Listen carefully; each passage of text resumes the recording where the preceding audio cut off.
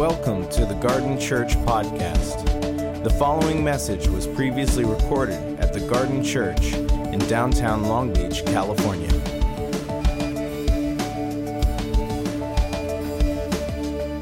So this is what I'm going to do. I'm going to make some observations and share with you 3 lessons about prayer or on prayer that Paul teaches us. So just reading this passage, here's what we can learn from Paul. Then I'm going to talk about what Paul actually prayed. And we're going to talk about what Paul prayed for the Ephesians church and what he's praying for us, the Garden Church. And then we'll just respond together and see what our response is from the text. We believe that the scripture is authoritative. It's God-breathed and inspired. So we want, as followers of Jesus, to live our life around the scriptures. And we're in a series called Ephesians. It's called Artisan Faith.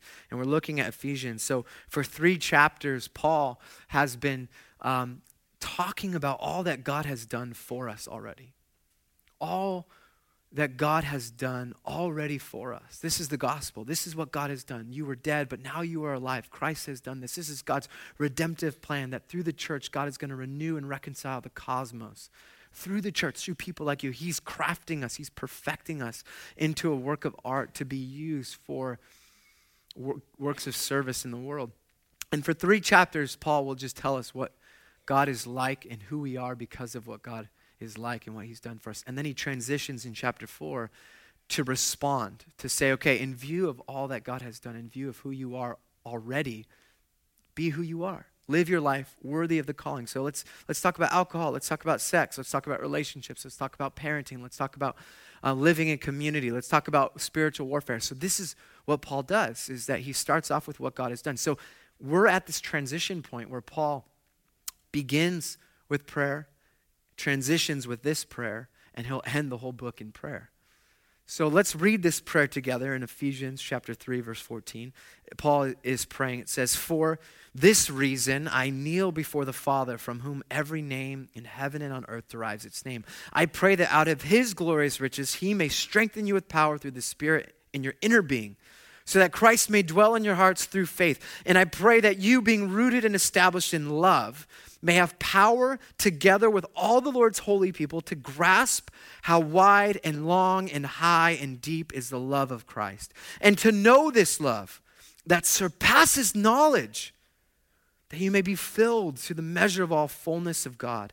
Now to him who is able to do immeasurably more than all we ask or imagine, according to his power that is at work within us. To him be glory in the church and in Christ Jesus through all generations forever and ever. Amen." So it's a powerful prayer. Are you guys with me? Or are you guys just checked out because I'm sick and you're worried? Am I going to catch it from this distance? Is there like a transference to the power of... No, it's not how it works. So 3 lessons in Paul. First lesson, prayer is everything to Paul. Paul begins with prayer. He transitions in prayer. He ends with prayer. All of Paul's life is prayer. The picture we have of the Apostle Paul is him kneeling before the Father, a place. Just imagine him. This is the image he gives us, kneeling before the Father in submission, in reverence, interceding on behalf of the church in Ephesus. And if we know anything about Ephesus, we know that it's a place of Roman Empire, conquest, Hellenistic culture where people are defined by their value and worth. There's all sorts of sexual immorality going on. There's issues contextually. There's all sorts of people working against the church. And you'd think, if I was Paul, I would pray like for financial resources, remain strong, and fight the battle and physical strength and sickness. But Paul doesn't pray that way. This is what he prays. Of all the things he could pray and write down for the church, it's this. And the image is him kneeling. So Paul prays, and prayer is everything. Prayer is so important for our lives. So that's one observation. I had a recent meeting with a famous Christian leader who flew down from San Francisco. He's a pastor, to meet with some of our leaders at our church and to do strategy and planning and just inspire us towards this future. He flew down here on his own dime and he was flying back up the same day, and we had just a short amount of time together, and we get together for our meeting, and I'm just, okay, you ready? Are you ready to meet? He's like, yeah, well, let's just pray. And he spends half of our meeting praying. And literally halfway through, I'm like, are we going to get on to the strategy? and the planning. And then I realized that prayer is the strategy. Prayer is the plan. Prayer is the means, and prayer is the ends, because prayer is everything. Does that make sense? The second observation is that prayer is intimate. Paul's prayer and his language flows from an intimate understanding of who God is and what he is like. Prayer just flows out of his life from a place of intimacy, of personality, of awareness. It's like prayer needs to be the mother tongue, the mother language of the church. It needs to be our language of how things are accomplished, of not how we get things done, how we decide on what to do and how to get those things done. But prayer comes from a place of intimacy. It's not something that we just study.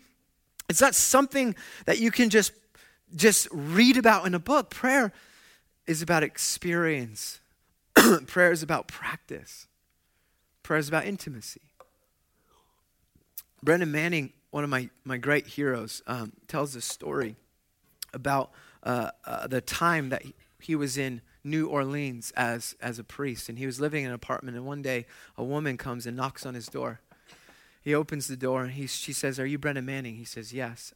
She says, I got your name from a friend. Here's the deal, my dad's dying. I went to our local priest, but he gets too caught up in the administration of the church and busy, and he forgets to come. And I don't know how much time my daddy has, so would you come over and pray for him? And Brendan says, "Yeah, I'll be there in 10 minutes. He comes over to the house with anointing oil to anoint him with oil. He comes into the room, the old man lying on the bed, and there was an empty chair next to him. He says, "Oh, hi, are you expecting me?" He says, "No, who are you?" And Brendan says I'm a priest, and your daughter asked if I would come and pray and anoint you with oil. And he just said, I assume because of the empty chair that you were expecting me. He said, "Oh, no, close the door, come in, I got to ask you a question." Brendan comes in, sits down. He says, You're a priest. Tell me what you think of this. A few years ago, I wanted to learn about prayer, so I went to my priest and asked him about the subject, and he handed me a book by a Swiss theologian on the subject.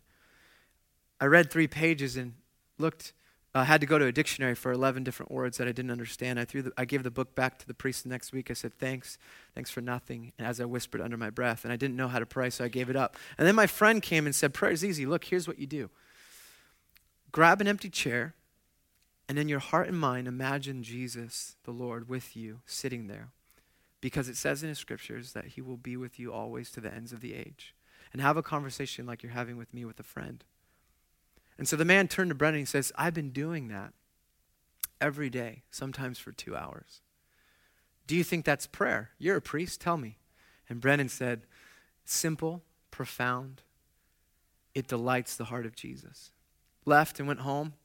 A couple days later, the woman came back, knocked on the apartment door, told Brendan that her daddy passed. And Brendan said, did he pass in peace? She said, yeah, but the strangest thing happened. He called me into his room around 2 o'clock, right before I left to the store.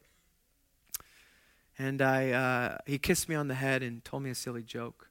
I went to the store. When I came back, right before my daddy passed away, he pulled himself out of bed and laid his head on the empty chair.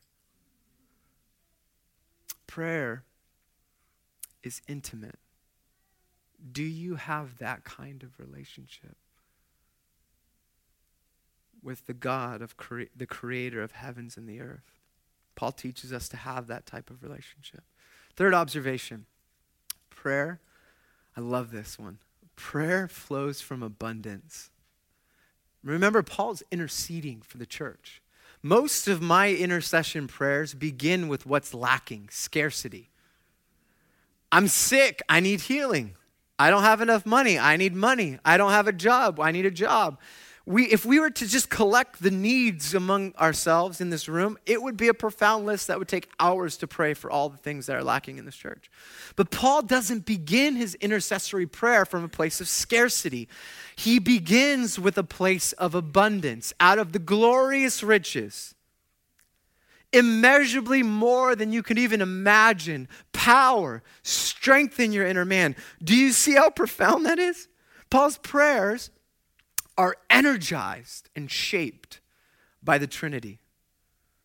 The abundance of the Father, Son, and Holy Spirit. Are those your prayers? Do you pray from a place of abundance? These are just my observations this week. I thought that these are the practical things I'll just give you up front. Prayer is everything. Prayer stems from a place of intimacy, and prayer should flow out of abundance, not from scarcity. So these are just 3 observations I thought we could take as a church as we begin to pray for everything, as we begin to develop this intimacy of imagine just sitting and dying in a way where you lay your head on the lap. That's from the Gospel of John, that the beloved disciple John rests on the bosom of Christ, the incarnate revelation of the Father. And prayer flows from abundance.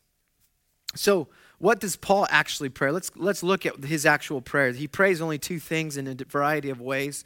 Are you guys good for this Bible study so far?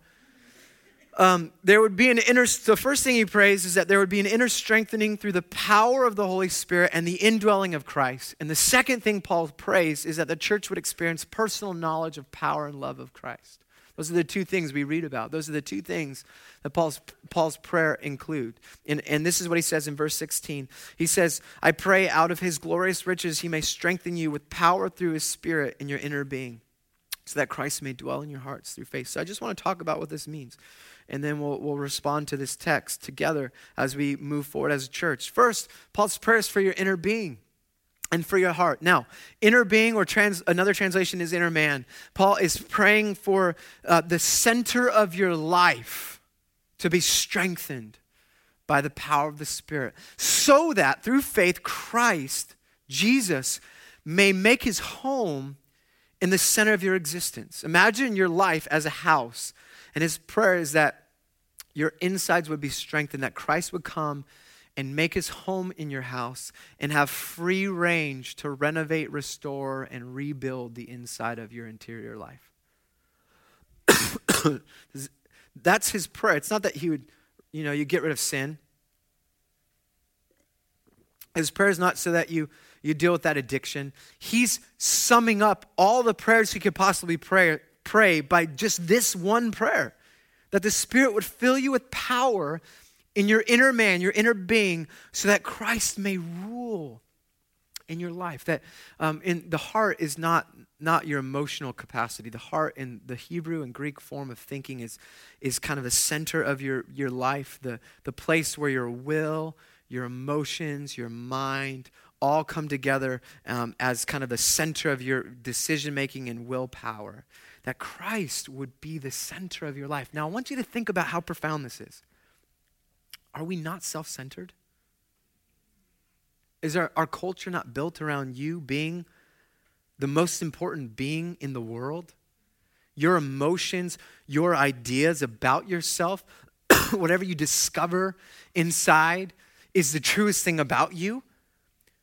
And that's a lie that the world and our culture is feeding us. That actually we move as followers of Jesus from self-centered to Christ-centered. Where Paul will pray in Galatians chapter 2. I think I have this verse, chapter 2, verse 20. What? No, Galatians. Sorry, gave you the wrong one. It's Galatians. I know it is. It's Galatians chapter 2. Sorry, Seth, that's my bad. Just blame it on the cold. I have been crucified with Christ, and I no longer live, but Christ lives in me. I no longer live. Christ lives within me. Christ lives in me. Do you believe that your actions will be Christ's actions in the world? The way you treat your spouse would be as if Christ was the one treating your spouse perfectly. That's what Paul is saying.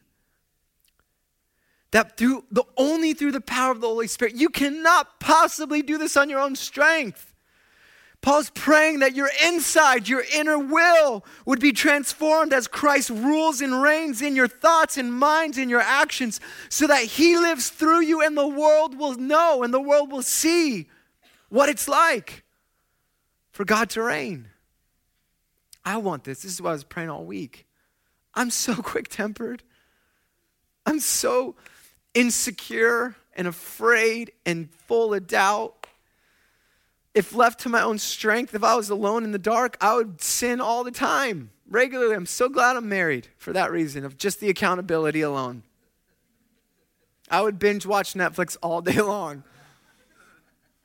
Not that that's sin, but I would. Sometimes it's sin. Can I get an amen? Do you know what I'm talking about?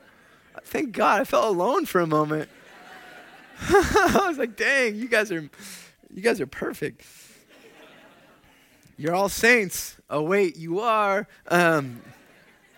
Go back to the series. So the second thing he prays. So this is his prayer, move from self-centered to Christ-centered. I don't even have any idea how that happens other than it's a mystery.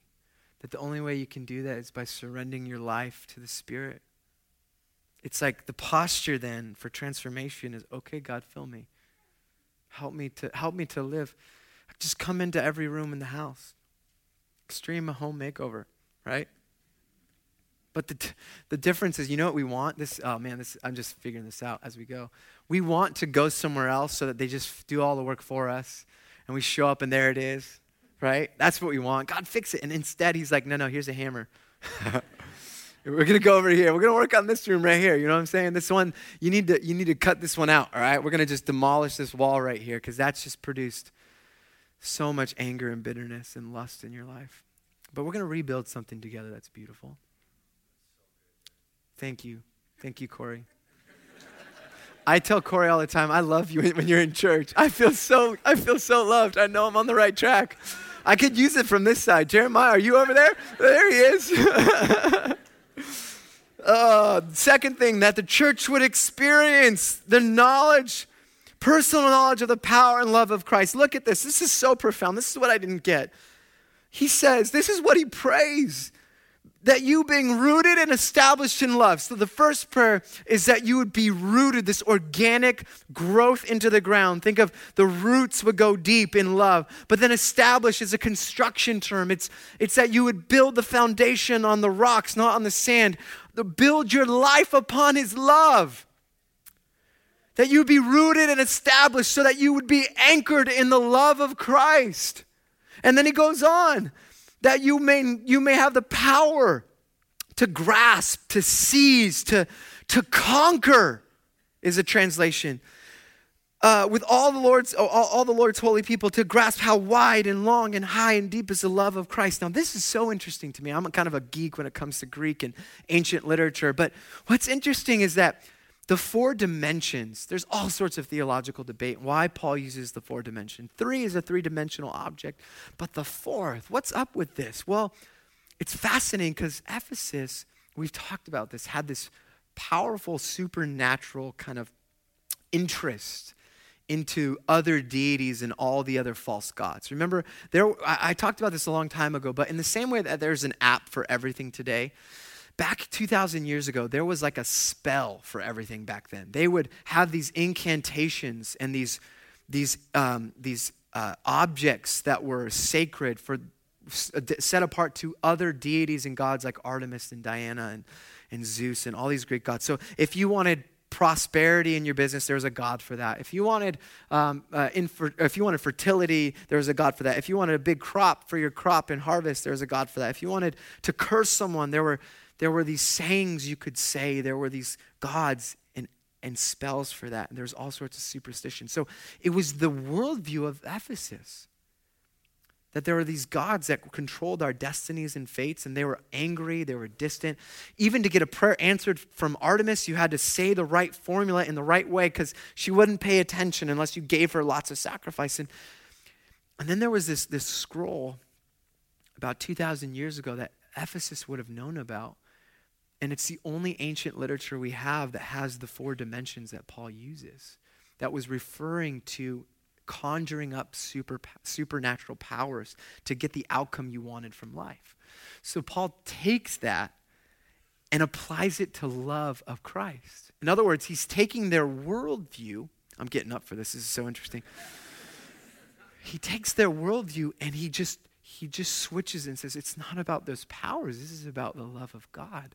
That all the conjuring you want, all the ways you can go to your self-help books, your diet, your exercise, your karma, your spiritual guru, whatever that is for us, Paul just applies and says, actually, it's anchored in Christ's love.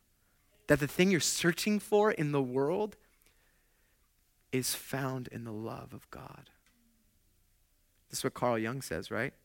Every human is longing to be loved. Actually, that's Sigmund Freud, not Carl Love. Sigmund Freud said that. The human has a condition that there's this desire to be satisfied by love. Oh, it's so good. So he says to grasp the dimensions of God's love. And then he goes on. So another thing about love, he says, and to know this love that surpasses knowledge, that you may be filled to the full measure of all the fullness of God. And the word to know this love is this perfect tense, perfect present tense, meaning that you never just land there. Oh, now I got it. I got God's love. It's good. I'm good. I got it down. It's this ongoing process of experiencing and love. Because did you catch what he says? Love is beyond knowledge. Paul's saying love, that you may have power to know this love, this regularly know, ongoing experience. But you can't just read about it in a book or sing about it in a song or watch it on a YouTube. You have to surrender yourself to this funnel of a fire hose that is the furious love of God for all people. Regularly experiencing, surrendering, sleeping and taking naps in the love of God. That's the only way we can possibly get our life together, because it's his love that transforms us. If you think that Christianity is about you tithing and getting your act together, cleaning up your house before the cleaners come, that's not it. It is God's love for your life for no good reason, unless you submit to this perfect love that cannot be talked about with vague ideas or just discussed in a book, as the pagan philosophers such as Aristotle arrived at the existence of God. Via human reason, he referred to God in a vague, impersonal term. He said he's the uncaused cause or the immovable mover. This is the picture of God in ancient culture, a philosophy that's influenced more Western culture than anything else. It's the idea that there's some deity out there who's the best language we can use to describe is the immovable mover. And then it doesn't get much better, but the prophets of Israel reveal a God who is the Father, or God of Abraham, Isaac, and Jacob. And it's a little warmer, and it's a more compassionate description. But only Jesus reveals God to a Jewish community as Abba, Daddy. That the image we have of this God and this love is that of the perfect love of a father who sees his little boy and wants to hold his little boy on his lap. Because a father delights in his little boy, in his little girl. The book, The Gospel Without Compromise, I love what this author says. I don't have it up there. I just pulled this in last minute. She summarizes the gospel with this. She says, the gospel can be summed up by saying that it is the tremendous, tender, compassionate, gentle, extraordinary, explosive, revolutionary revelation of Christ's love. The love of God embraces all without exception, for his love is never based on our performance, never conditioned by our moods of joy or depression. The furious love of God knows no shadow of alteration. It is always tender. And Paul's invitation in his prayer is not to talk about it, not to read about it and exegete the passage. It's to respond to it and experience it for yourself. Have you experienced this love? Have you experienced this kind of love that Paul makes his prayer for 2,000 years over the church? It's not that you would, stand against opposition and evangelize the world and do the things that Jesus did. He prays that you would have power through the Spirit to strengthen your inner being. Christ may dwell in your hearts, but that you may be energized and experience the ongoing love of God for you. Hallelujah. Even as a Christian pastor, I want to tell you my story. I think even when I got into this, I was young. 10 years ago, I was working at a church, 22. And when you're 22, you don't know anything, but you think you know everything. Can I get an amen? All the older. This is what you learn 10 years, right? So for 22-year-olds, good luck. And I'm sure 42-year-olds are going to say something to me, and 52-year-olds, which is great. I don't think I know anything anymore, but I do know this, that when I was young, I could talk about God's love. I know I am. Thank you, Jeremiah. Keep coming. Keep them coming. You talk about God's love from a distance, like it's just this object, right? And I would share with people about God's love, but deep inside, I just thought I had to be the mini Mother Teresa or Francis Chan or Mike Erie, Bill Doctrum. I just felt like I had to become these people for God to really like me. Can anyone relate to that? That yes, I know God loves me, but I just have to work so hard because deep down inside, I just feel like I screwed up. I feel like I am a screw up. I know how much I miss it. I know how much I'm a hypocrite. Today, I know that. But when I was young, I could talk about it like I talk about music, right? And it's like we can talk about music, and there are songs that we love, and like I would talk like this. Like there's a song, right, that was recorded in 1984, and it wasn't met with very much excitement, no popularity. Eventually, it was redone or remade into a French album as a tribute album, which nobody really heard the song until 1994 when a young musician covers the song. It's not really popular until the young musician dies. And since then, the song has been recorded over 300 different times. It's considered one of the greatest songs ever recorded since in 2004. That's what Rolling Stones said. There are 80 different versions or 80 different verses of the song written by the original author. And in 2001, it was featured in a film called Shrek, and it became a big hit. And now there's books. There's an entire book dedicated to the song. And it's called The Holy or the Broken, the book by Alan Light. And this is the thing, like I could talk about God's love back then like this. I could talk about the song. I could know the facts. I could read to you like it is like weather or mountains or I could even describe the song. Like the song really is like haunting yet holy. It's depressing yet somewhat hopeful. It's a bit sad, and it also feels like a bit sacred, like a worship song. And I think this is what most of us do with the Christian faith, isn't it? This is what we've been taught. Deal with your sin. Go to church. Read some Christian books. Read the Jesus Calling. Jesus Calling is great. I'm not talking. It's like we talk about music. But brothers and sisters, we were created to hear the song and sing along. And here's the song I'm talking about. You've heard it before. This is a cover of it. Hallelujah, hallelujah, hallelujah.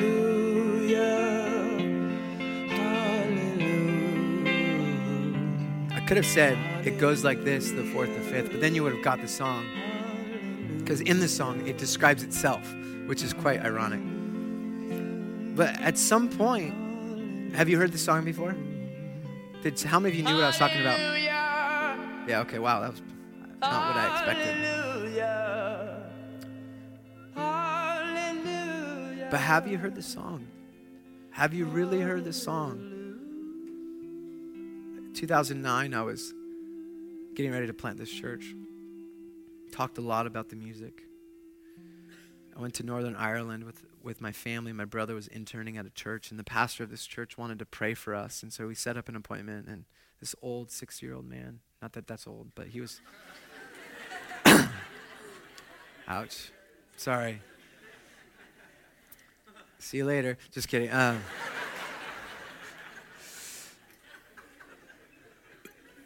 We got 30-year-olds are all offended, and no. And we were in this man sat on the floor, and my wife and I sat on this couch, and he prayed the most gentle prayers I've ever heard someone pray. And he had a word of knowledge about our marriage that no one knew about, and it just unlocked all this pain. And then he says the most gentle thing, and he said this. He says, Darren, I can see that you've tried really hard to earn God's love, but the image I have is that you're just a wee little boy sitting on daddy's lap. And he loves you so much. And that's where he wants you to live. And as you work in ministry from this day forward, go as a wee little boy sitting on daddy's lap. I wept for probably 45 minutes.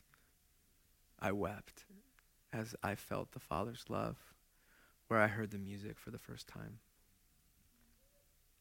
I heard the music, and it wasn't for the person next to me. It wasn't for Mother Teresa. It wasn't for Billy Graham. It was for Darren. And so, do you know this? God, do you know this love? That's the question that I have for you today. The only response possible. Yes, pray. Pray from abundance. Sign up for the 40 hours of prayer. This is the obvious thing. That's easy. Sign up. Great. You're done. Do that. But more importantly, would you surrender yourself to the love of God? Would you stand this morning, come forward in a posture of vulnerability, of complete humility, and say, God, I want to be your little boy, your little girl, and experience ongoing love that you have for me. I just heard the story yesterday of Henry Nouwen seeing a guy in a field standing up like this. Henry Nouwen was driving, he pulls over and runs out, and he felt as he got to him, he was standing on sacred ground. He's like, excuse me, sir, what are you doing? He said, I'm just letting God enjoy me.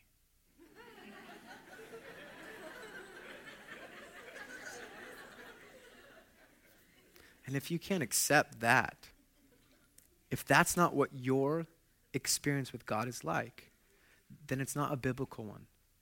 Because the author of the Gospel of John gives himself the name, the beloved disciple.